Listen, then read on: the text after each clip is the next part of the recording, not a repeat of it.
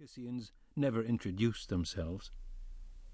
Behind the duplex, in a jungle of sumac, bindweed, and ailanthus, you could find half a dozen sample gravestones, nameless and without ornament, if you knew where to look. At the far end of this jungle lay the boundary of South Avenue Park.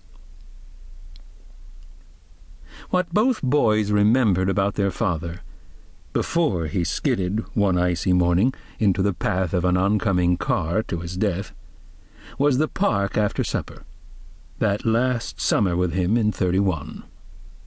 Ben and Willie were 8. Papa would bring his glove and old Rawlings made for a giant sloth. Ben could fit his whole face into the palm.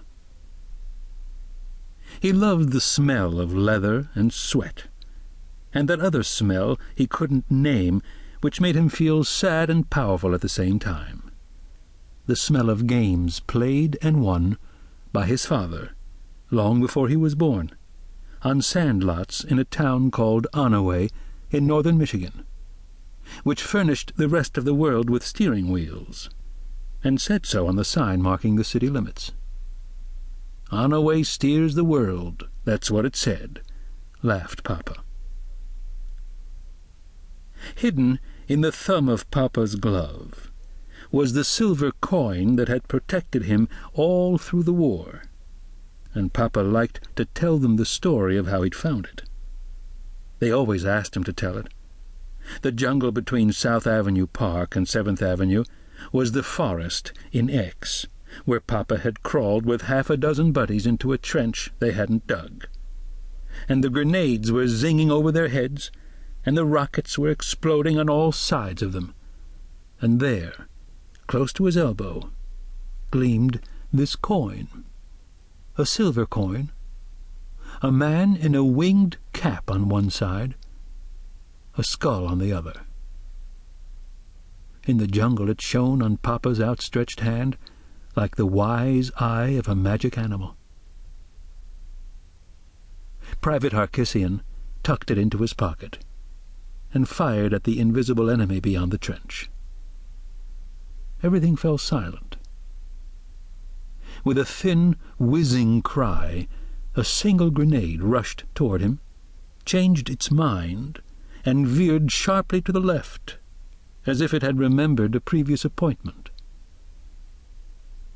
Ben guessed Papa was right when he said that probably the man who lost the coin was dead.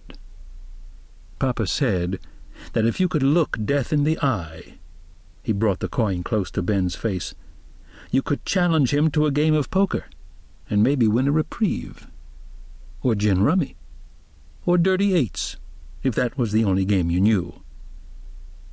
It was the only game Ben knew. He didn't say that the coin was a powerful charm against fear, hurt, and hand grenades, but Ben grew up believing that if his father had had it in his pocket the morning his truck skidded on the ice, the coin would have saved him. In the summer twilight that promised to go on forever, Ben and Willie and their father found seats in the half-empty bleachers in the park and watched the men work out.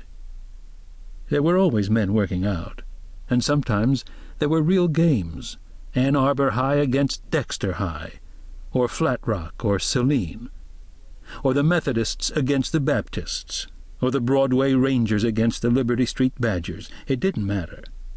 They'd watch anything.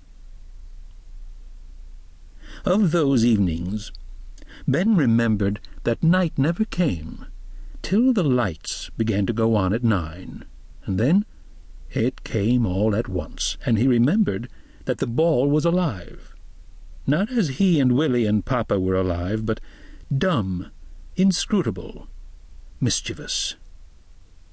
The players smashed it and caught it and spit on it, and they still couldn't go to the places it went, high over the trees and out of sight. One minute you had it safe in your glove, and the next minute you lost it. Willie remembered the names of the teams and the statistics. Walking home,